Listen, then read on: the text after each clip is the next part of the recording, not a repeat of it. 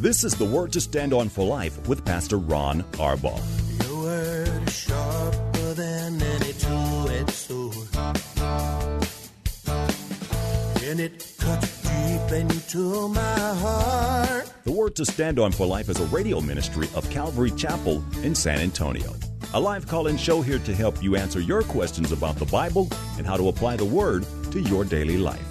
For more information on Calvary Chapel, visit our website, calvarysa.com. Get your Bible questions ready and call in now to 210-340-9585. It's The Word to Stand On for Life with Pastor Ron Arbaugh.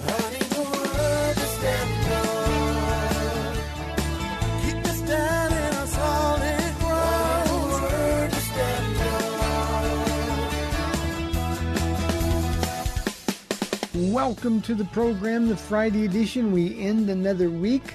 I'm Pastor Ron Arbaugh from Calvary Chapel in San Antonio, Texas, and this is The Word to Stand On for Life, a program dedicated to taking your phone calls, answering your Bible questions and life questions, anything that's on your heart or mind.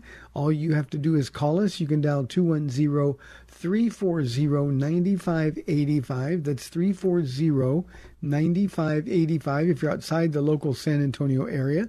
You can call toll-free at 877-630-KSLR. Numerically, that's 630-5757.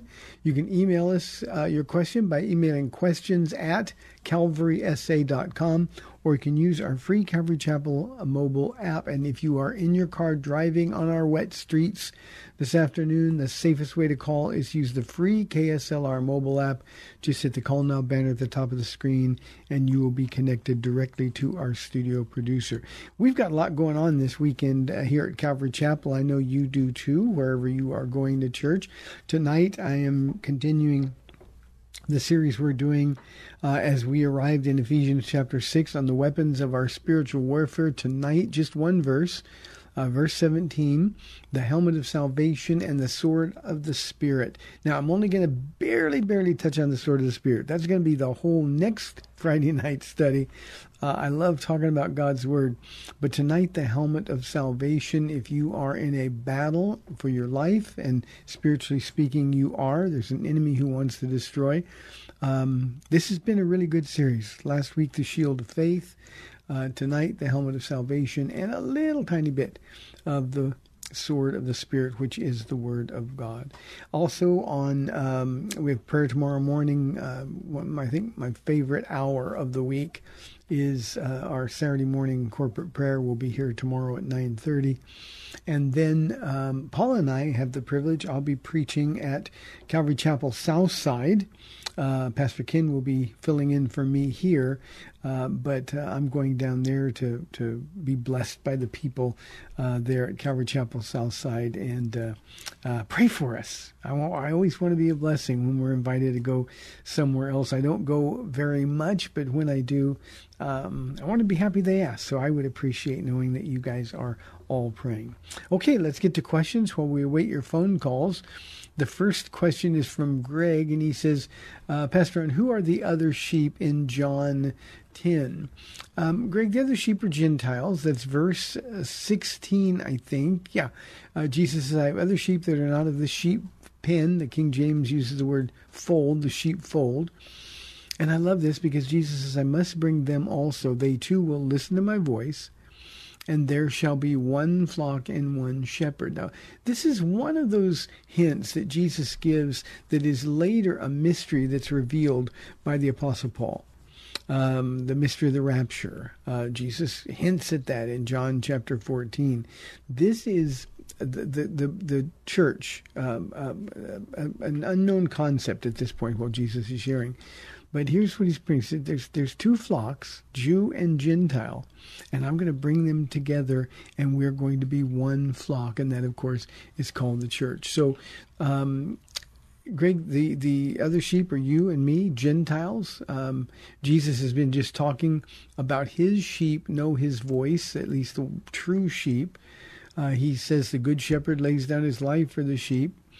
And then he says, as they follow me, those are the ones that are really mine. And of course, we know lots of Jews, most notably the 11 disciples who became apostles, and then later the Apostle Paul and others. They believed.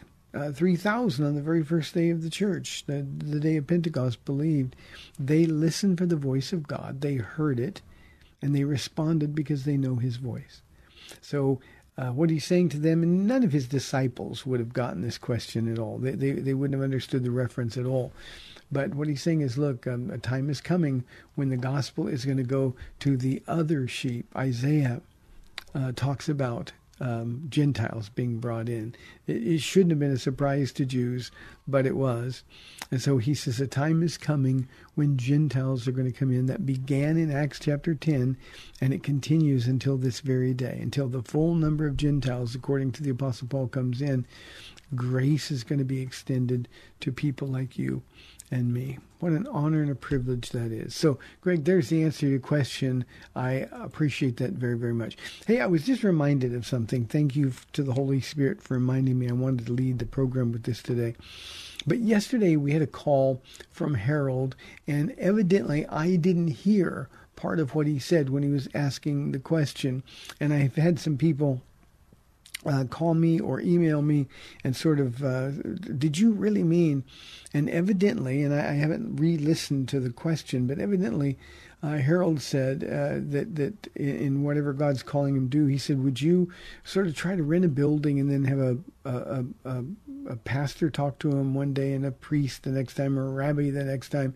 And I didn't hear that. I don't know where my mind was, but I didn't hear that. So for you, Harold, and for anybody else who's listening, I would never tell somebody who's been instructed by Jesus to share the truth with his people, to share things that aren't true. And being a Catholic, the Catholic doctrine is not true, period. I would never let somebody who's going to lie to people or mislead people share with them. The same thing for a rabbi. If a rabbi is going to come and just give part of the message without knowing the whole message, why would I want to expose people to that? And I think sometimes, especially those of us who can be a little bit older, and I think George is maybe not as old as I am, but he's in my category, or Harold, I mean. I think, sometimes we were raised that all holy men, were good and they had a good message and we could listen. That's not true. There is truth and then there are lies, and there is no crossover between the two. So, Harold, the only message that you should give anybody is the message of Jesus Christ crucified and risen from the dead.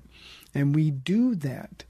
We do that because we want people to be in heaven, and the only way that they're going to get to heaven is by the shed blood of Jesus Christ. That's what he said. I am the way, the truth, and the life, and no one comes to me or to the Father except through me.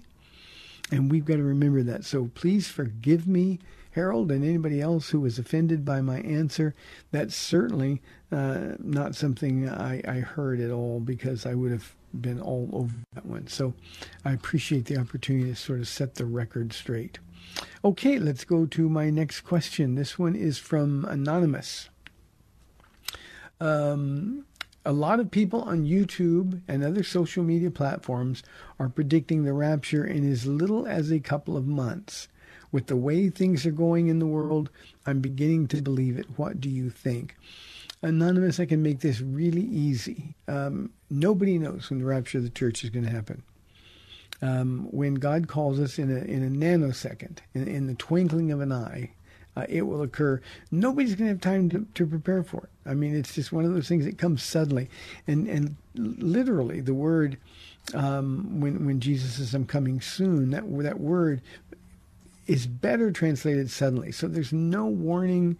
We're not going to have a chance to sort of set things right with God or ask for forgiveness. It's going to happen in an instant. And it's always going to be at a time that we don't know about. So there's no way to predict it. So the people who are predicting the rapture of the church in as little as a couple of months are false teachers. They're not to be listened to, and certainly we don't need to worry about them. Now, having said that, Let me speak out of the other side of my mouth with as much sincerity as I possibly can. I believe that the rapture could happen at any moment. That's how near we are. Paul said, because the time is short, we're to redeem the time, making the most of every opportunity. So I believe with all of my heart that the rapture is going to happen. And that sort of doctrine of imminency, our response to that ought then to be to live holy and righteous lives, sharing Jesus with people everywhere we go. So that's what I think. There's been so much rapture madness. All we need to know is that it could happen at any moment. And we don't want to be caught off guard. We don't want to be caught in a compromising position. So what we do is live our lives as though this was the last day. Now, that's not something to make us feel sad or depressed. It's just imagine waking up every day. And this is, I'm 100% convinced, this is what fueled the Apostle Paul. He expected every day for Jesus to return. And one of the things that I've done for now 30 years that I picked up from the Apostle Paul, I believe with all of my heart, he got up in the morning, every morning, checked the eastern sky and said, okay, this could be it. And I do that literally every morning. Today could be the day. Today, I hope, is the day. And we still got a little bit of time. So, Anonymous, don't pay attention to anybody who's predicting dates or times or it's just nonsense. Social media is a disease in this world. And we've all been trapped by that disease. It's a horrible thing. Most of us, we get sick. We try to get rid of the sickness. With social media, I don't know why it is. We know it's not good for us. We know that it distracts us from the mission Jesus has given us. And yet we run to it every single day. We're addicted. My name is Ron, and I'm an addict. So don't listen. Here's a question from Sandy. Pastor Ron, can you tell me what is meant by taking communion in an unworthy manner? Yes, Sandy, I can. It's taking communion with unrepentant sin in your heart. And by that I mean if you're living with somebody you're not married to, you have no business coming to the table of communion. If you're holding on to unforgiveness, you have no business partaking of communion. The very symbols of that by which we were forgiven. If your home is filled with anger, if there's a lot of ungodly volume, if you're living for you instead of living for Jesus, then you shouldn't take communion. So what do? You change. You say, Jesus, I'm sorry. And that's why I think a little bit of time, when we do communion the first Sunday of the month, we don't have a whole bunch of time, but I give the church a few minutes individually to reflect on the state of their walk. Paul says to examine our lives daily. And I think, particularly in communion, we need to go before the Lord and say, okay, what am I withholding from you? What do you want that I've said no to? And it gives us an opportunity to repent. Now, it's not just a word. We say, oh, I'm sorry. That's not it. But we've got a purpose in our heart, Sandy, to change. And if we do that, and if we genuinely say, Lord, I'm so sorry, please forgive me, I want to be changed, well, then that's the place where we can come to the table of communion in a worthy manner. It's worthiness not of our own, but it's worthiness or righteousness given to us by Jesus himself. So rather than partake of communion, and we sort of do it, I think in a lot of churches, a lot of individual Christians, we do it mechanically. And in some places it's taught that the elements are the literal body and blood of Jesus Christ, which is nonsense, but it's a teaching that's been around from the beginning. We just think, okay, well, that kind of cleans everything out. It doesn't. It's our heart. that matters. And when we come to the table, we need to come with gratitude, giving thanks for all that he's done. Giving thanks. I mean, think about it this way. God, Almighty God, wants to spend time with you. And if we'll listen, I promise you the Holy Spirit will convict your heart. Conviction will draw you closer to God. And then coming to the table, it's like we come and we're the guest of honor, and I like that part the most. So, Sandy, thanks for the question. I hope that answer suffices.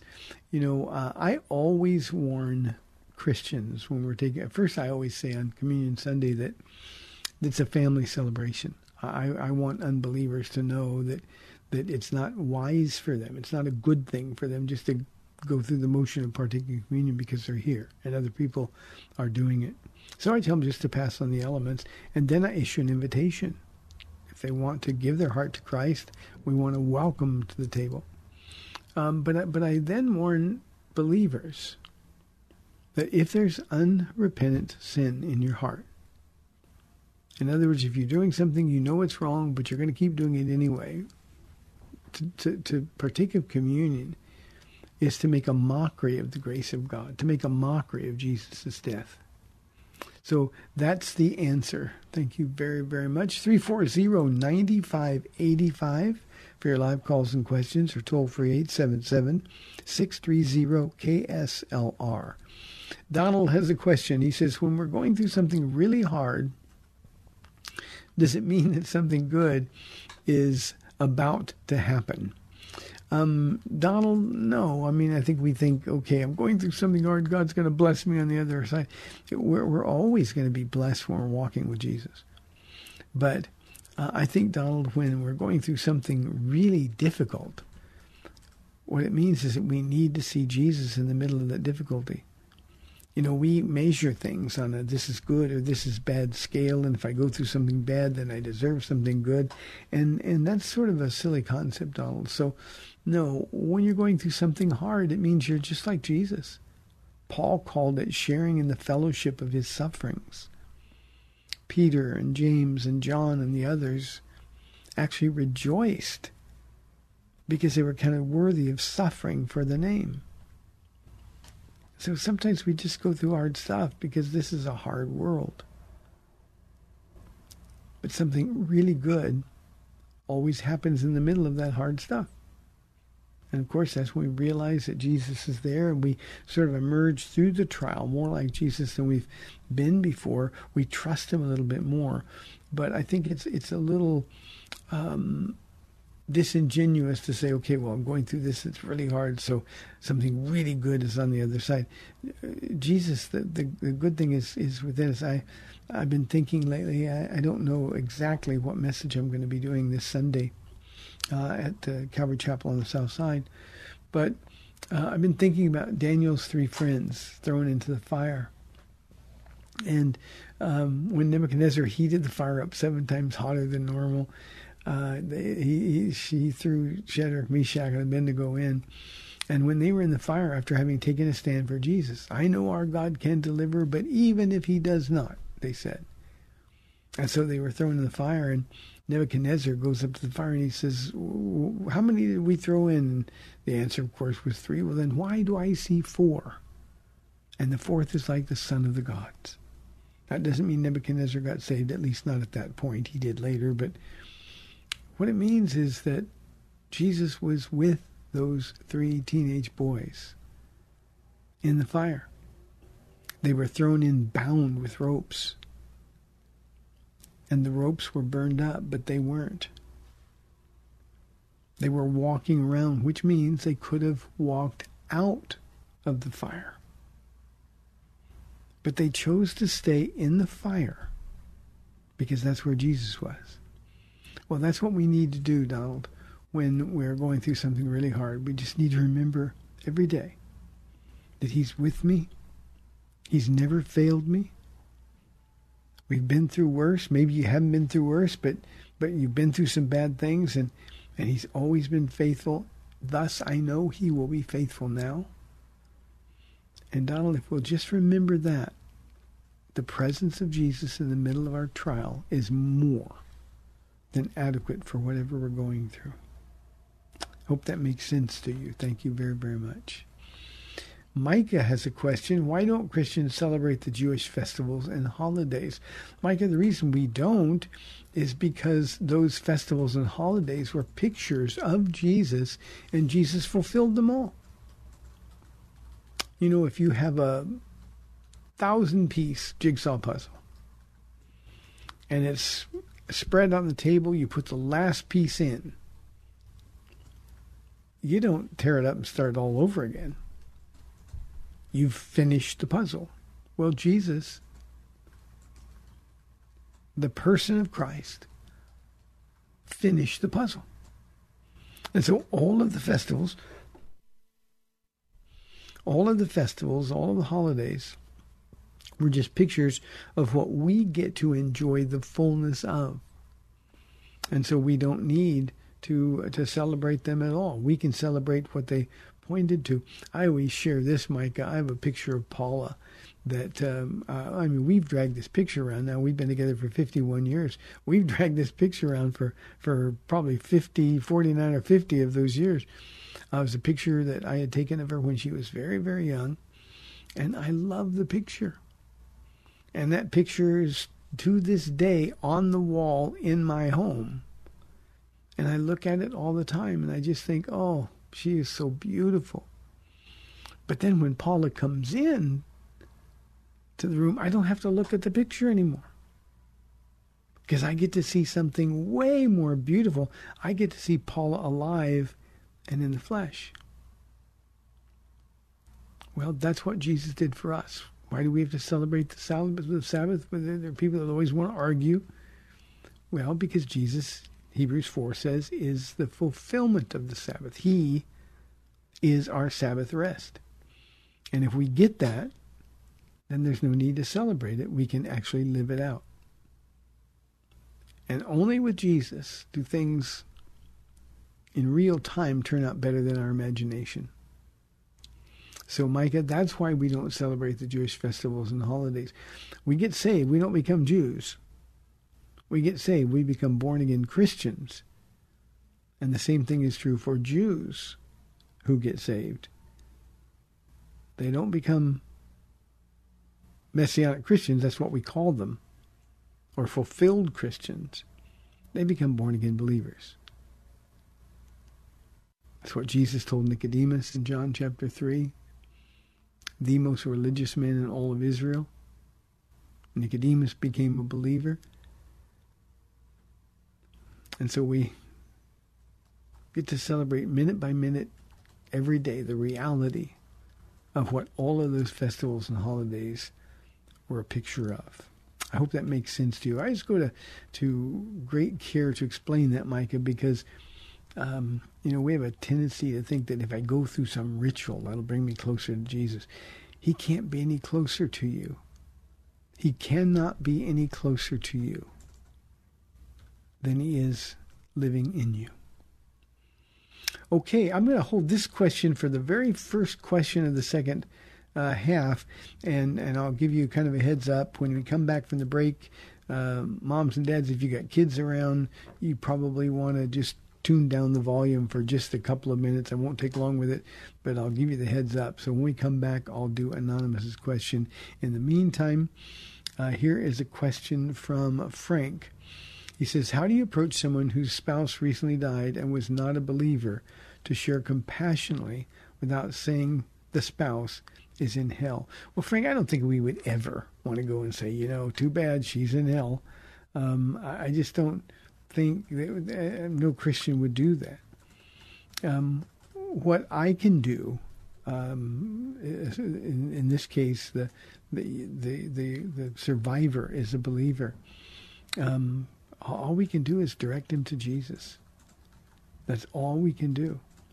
So I just think compassion ought to be easy. We grieve with people. We mourn with people. We don't have to have the right words or the right little trite sayings or the Christian platitudes.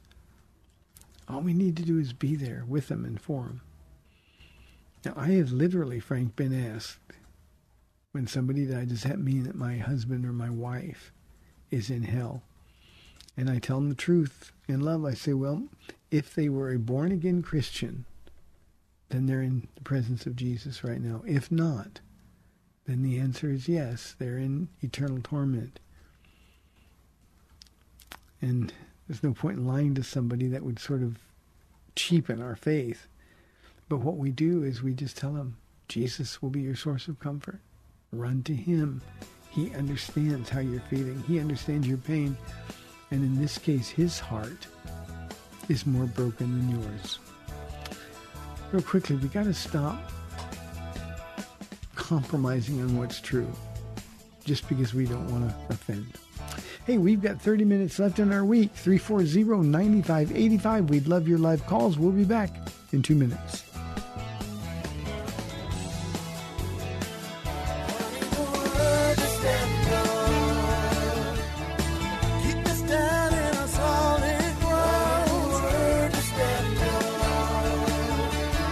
Welcome back to the Word to Stand On for Life. We're taking your calls at 340-9585 or toll free 877-630-KSLR. Now, here's Pastor Ron Arbaugh. Welcome back to the second half, or final 30 minutes of the week.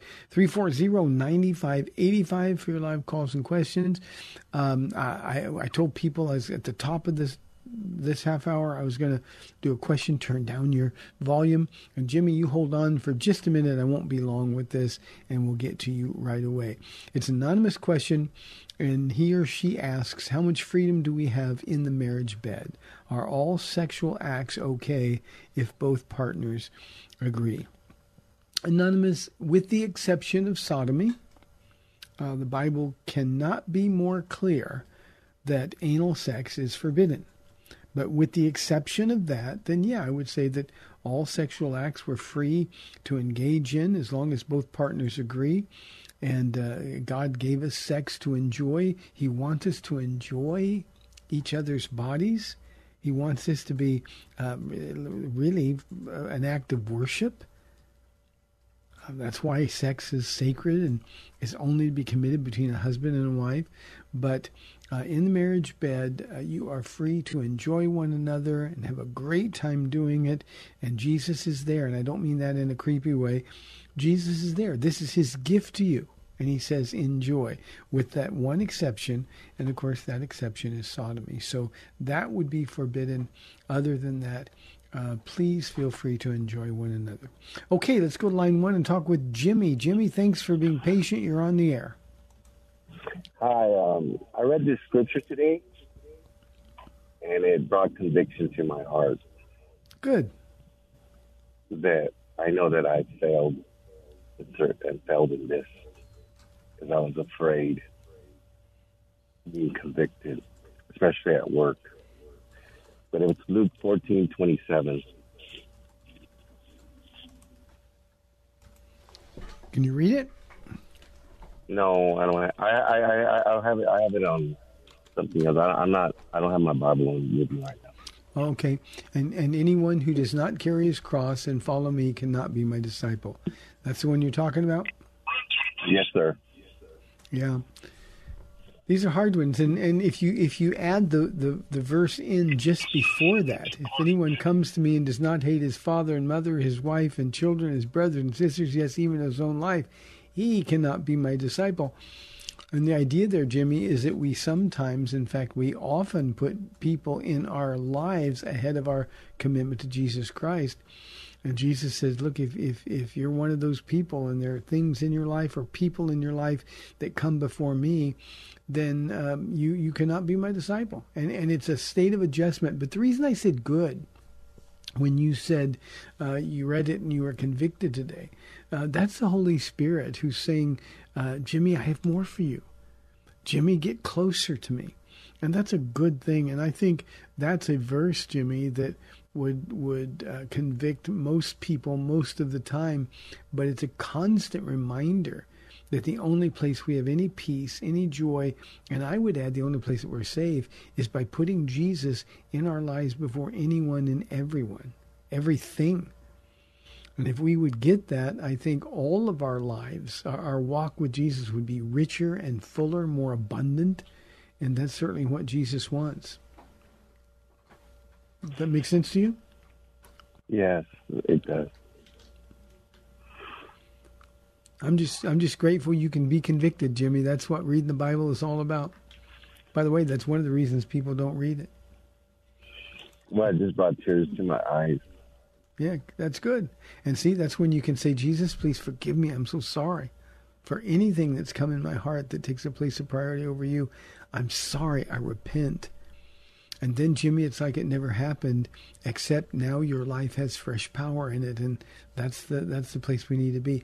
Imagine, God, when you woke up this morning, God knew there was something in your life, could have only just been a brief detour. But he said, no, I love Jimmy too much to let him remain on that detour, so here's what I'm going to do. I'm going to convict him when he reads that passage of Scripture, and I'm going to draw him back to me, and I'm going to provide even more of myself for Jimmy. That's the power of conviction, Jimmy. Amen. Good for you. Yeah. Good for you, buddy. God bless you. We love you. Take care. Let's go to, I think, James from Belmont, Texas. James, thanks for calling. You're on the air. Well, thank you, Pastor Ron.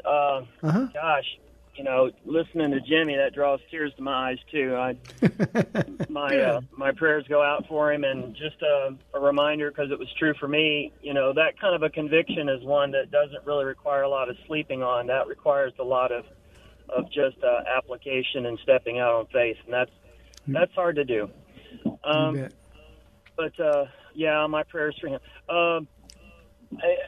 Whenever I'm looking at, there's two questions, of course. I try to keep this down to about twice a month, calling and all. I have one, and it's about Romans. And when I'm looking at Romans, of course, there's a lot to the greeting, and it is just a greeting. And in the salutation, there's a comment that's found in both places. Romans 1:5. And, of course, like I said, it is the greeting, but it says, according to the Spirit of holiness, by his resurrection from the dead, Jesus Christ our Lord, verse 5, through whom we have received grace and apostleship to bring about the obedience of faith for the sake of his name among all the nations. Mm-hmm. And then it says, including you who are called to belong to Jesus Christ. It's saying the obedience of faith. And then when I look in the doxology, it's verse 26, chapter 16. Then it talks about the mystery that was kept secret from long ago, but now has been disclosed, and through the prophetic writings has been made known to us and all nations, according to the command of the eternal God, to bring about the obedience of faith.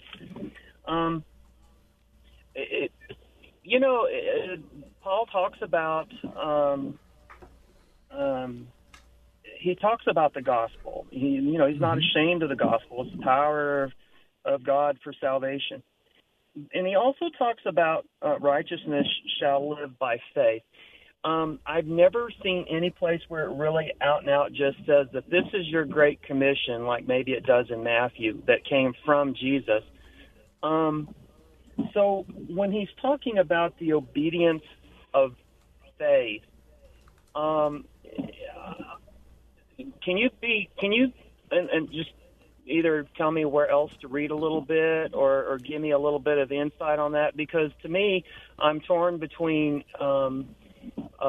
his saying that faith, that we should live by faith, but I think part of that living by faith is the sharing. I can't help but fall back on the gospel, because I think that Paul was very much trying to emphasize the gospel and application of the gospel down to the nuts and bolts when it comes to Romans. But I'm still puzzled, and especially since it's there at the start and at the end. And this is a very long-winded question. I'm sorry, but you kept me on hold. That's okay. It said the obedience of faith. What's your thought? Okay, thank you for that, James. I think we got to remember the nature of Paul's epistles as opposed to Jesus's directives or commands when he was talking to his disciples, and in many cases was talking by extension through them all the way down to us. And this idea of being obedient to sharing our faith runs clearly throughout the Scriptures. In the Gospel accounts, in the Great Commission, of course, and then through all of the epistles, and not just the Apostle Paul. For example, when he's writing to the church at Corinth in 1 Corinthians 15, the first 3 verses are a description of what the gospel is. This is my gospel, and that's what we share with people. Now, in Paul's letters, and we have to remember in the letter to the Romans, this was a church that while he knew some people there, this was a church that never met the Apostle Paul.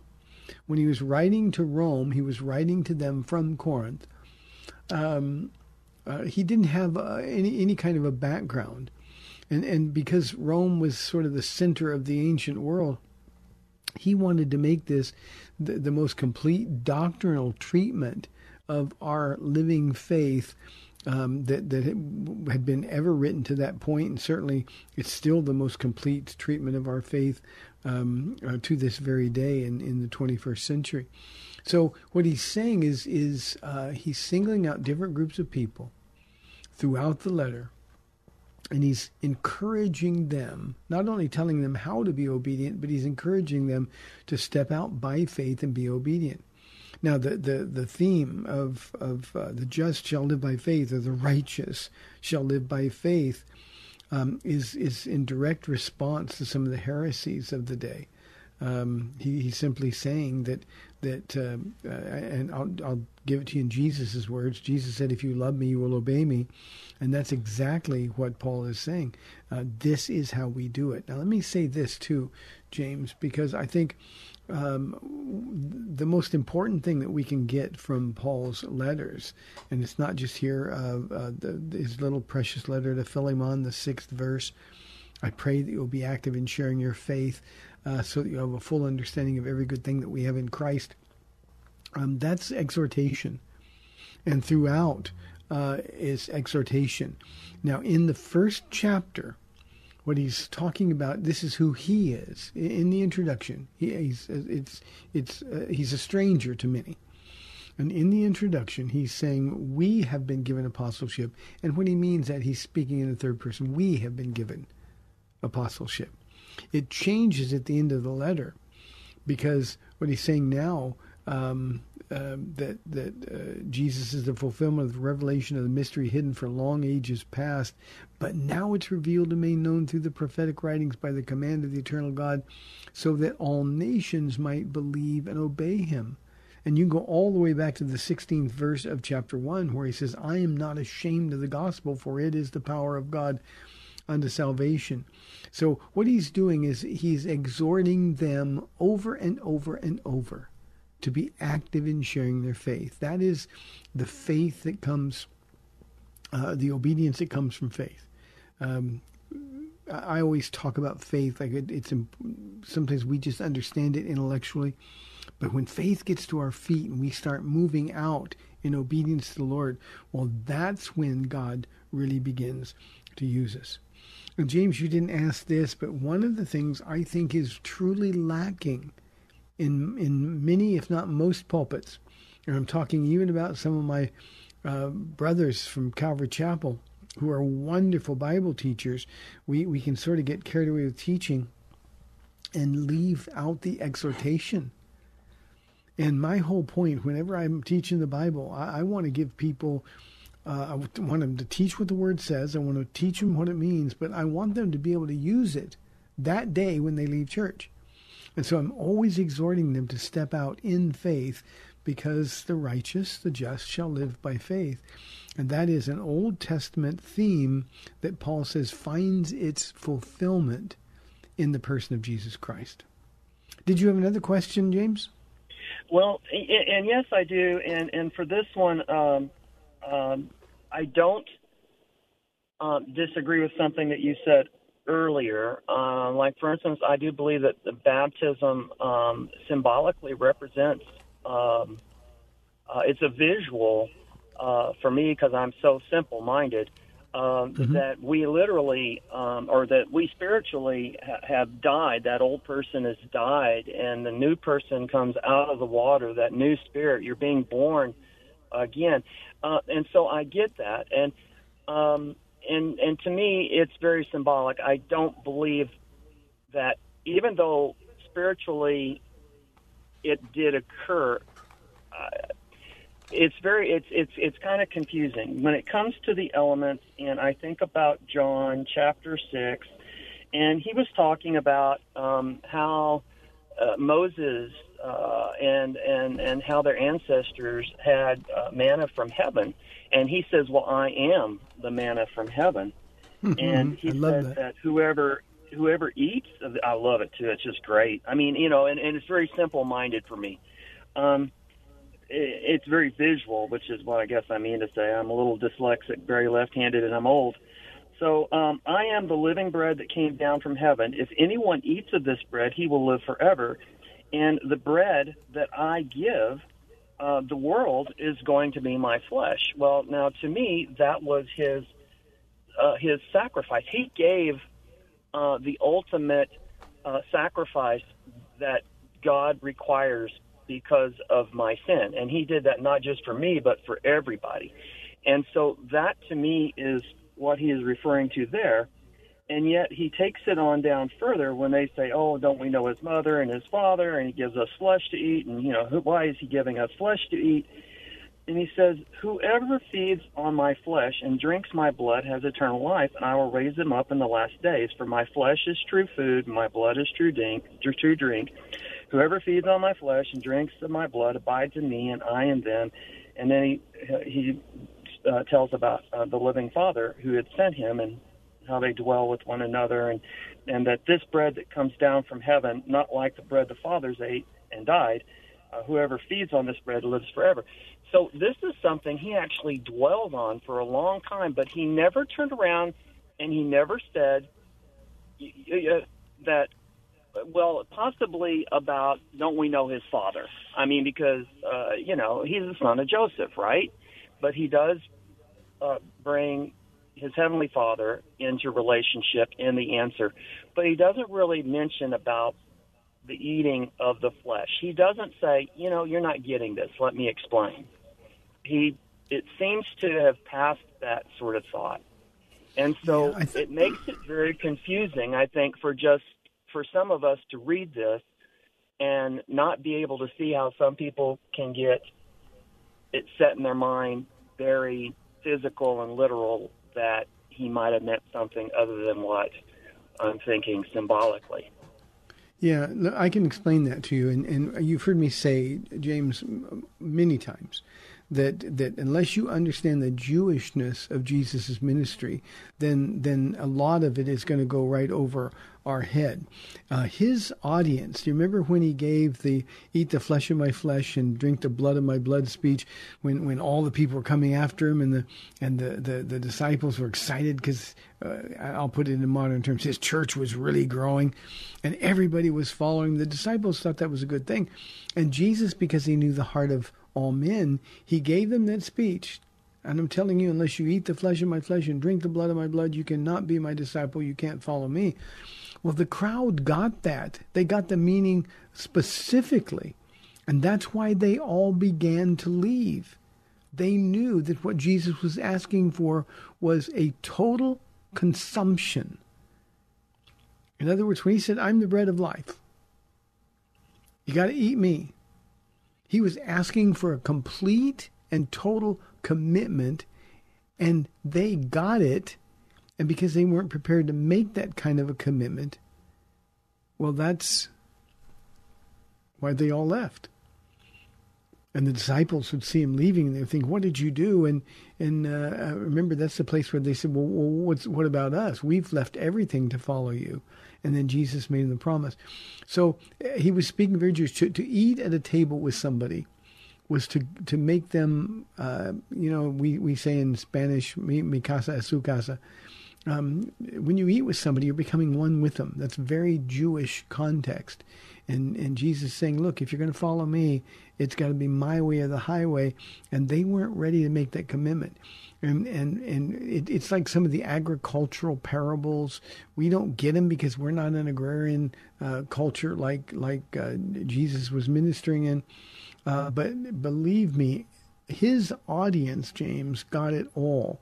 So this isn't about baptism, or this isn't about communion any more than circumcision was about cutting away of the physical flesh. Paul, when he's talking to the church at Rome, says circumcision, real circumcision, circumcision of the heart. So those are times when you know that he's speaking figuratively. And what the point he's making is simply this: I'm concerned about your heart, and I want all of it, and that's why the people left. So it's not boy, if you don't get baptized, or if you don't get circumcised, or if you don't get partake of my flesh or drink my blood. It wasn't that at all. What he was saying is, look, I require everything. The Father sent me. I'm the true bread from heaven. And they got, well, from now on, give us this bread. And when he said, I'm the bread of life, and he's requiring them to surrender every ounce of their being to him. James, I got to move on, but let me share this. Read 1 Kings chapter 19. When Elijah goes to Elisha and tells him to follow him. And at that point, Elisha gave everything he had. Cut up his oxen, burned his carts, his tools, and then he followed Elijah through the first 2 chapters of 2 Kings. He understood that he had to cut all ties to any rights that he had to cut all connection to this world and follow Elijah, the man of God. Well, Jesus is saying basically the same thing. Great questions. Thank you very, very much. I think we want to be literal whenever we can, but sometimes we can be a little bit too literal. Jesus was saying, and they understood completely, that I will accept nothing else. And I think sometimes, James, especially in our culture, we think that we can give a little bit of our heart to Jesus and we're going to be okay, we're going to get to heaven. And the answer is no. He wants all of us or none of us. We've got inside 4 minutes now. Robert said, if God did not create evil, where did evil come from? Robert, evil came from humans. Well, Satan was first. Of course, he wasn't a human. He was Lucifer, the angel, the glorious angel. But God gave him and then the other angels, and later he gave us free will. And that's where evil came from. It's what happened to us. Every man, every woman who's ever lived, every angelic being had to make a choice. I'm going to serve God or not. Now, the angels, when they fell, and Lucifer among them, when they fell, Jesus said, too much is given, much more is required. They lived in the presence of God. They only got a one-time choice. You know, angels aren't being born now, so it's not like new angels get new choices. Angels made a one-time forever choice. You and I, of course, because we've got people being born all the time, and our lives move along day by day, year after year, we can make that choice as long as we have breath. That's what blasphemy of the Holy Spirit is rejecting the work of the Holy Spirit, who convicts the world of sin, of righteousness, and judgment.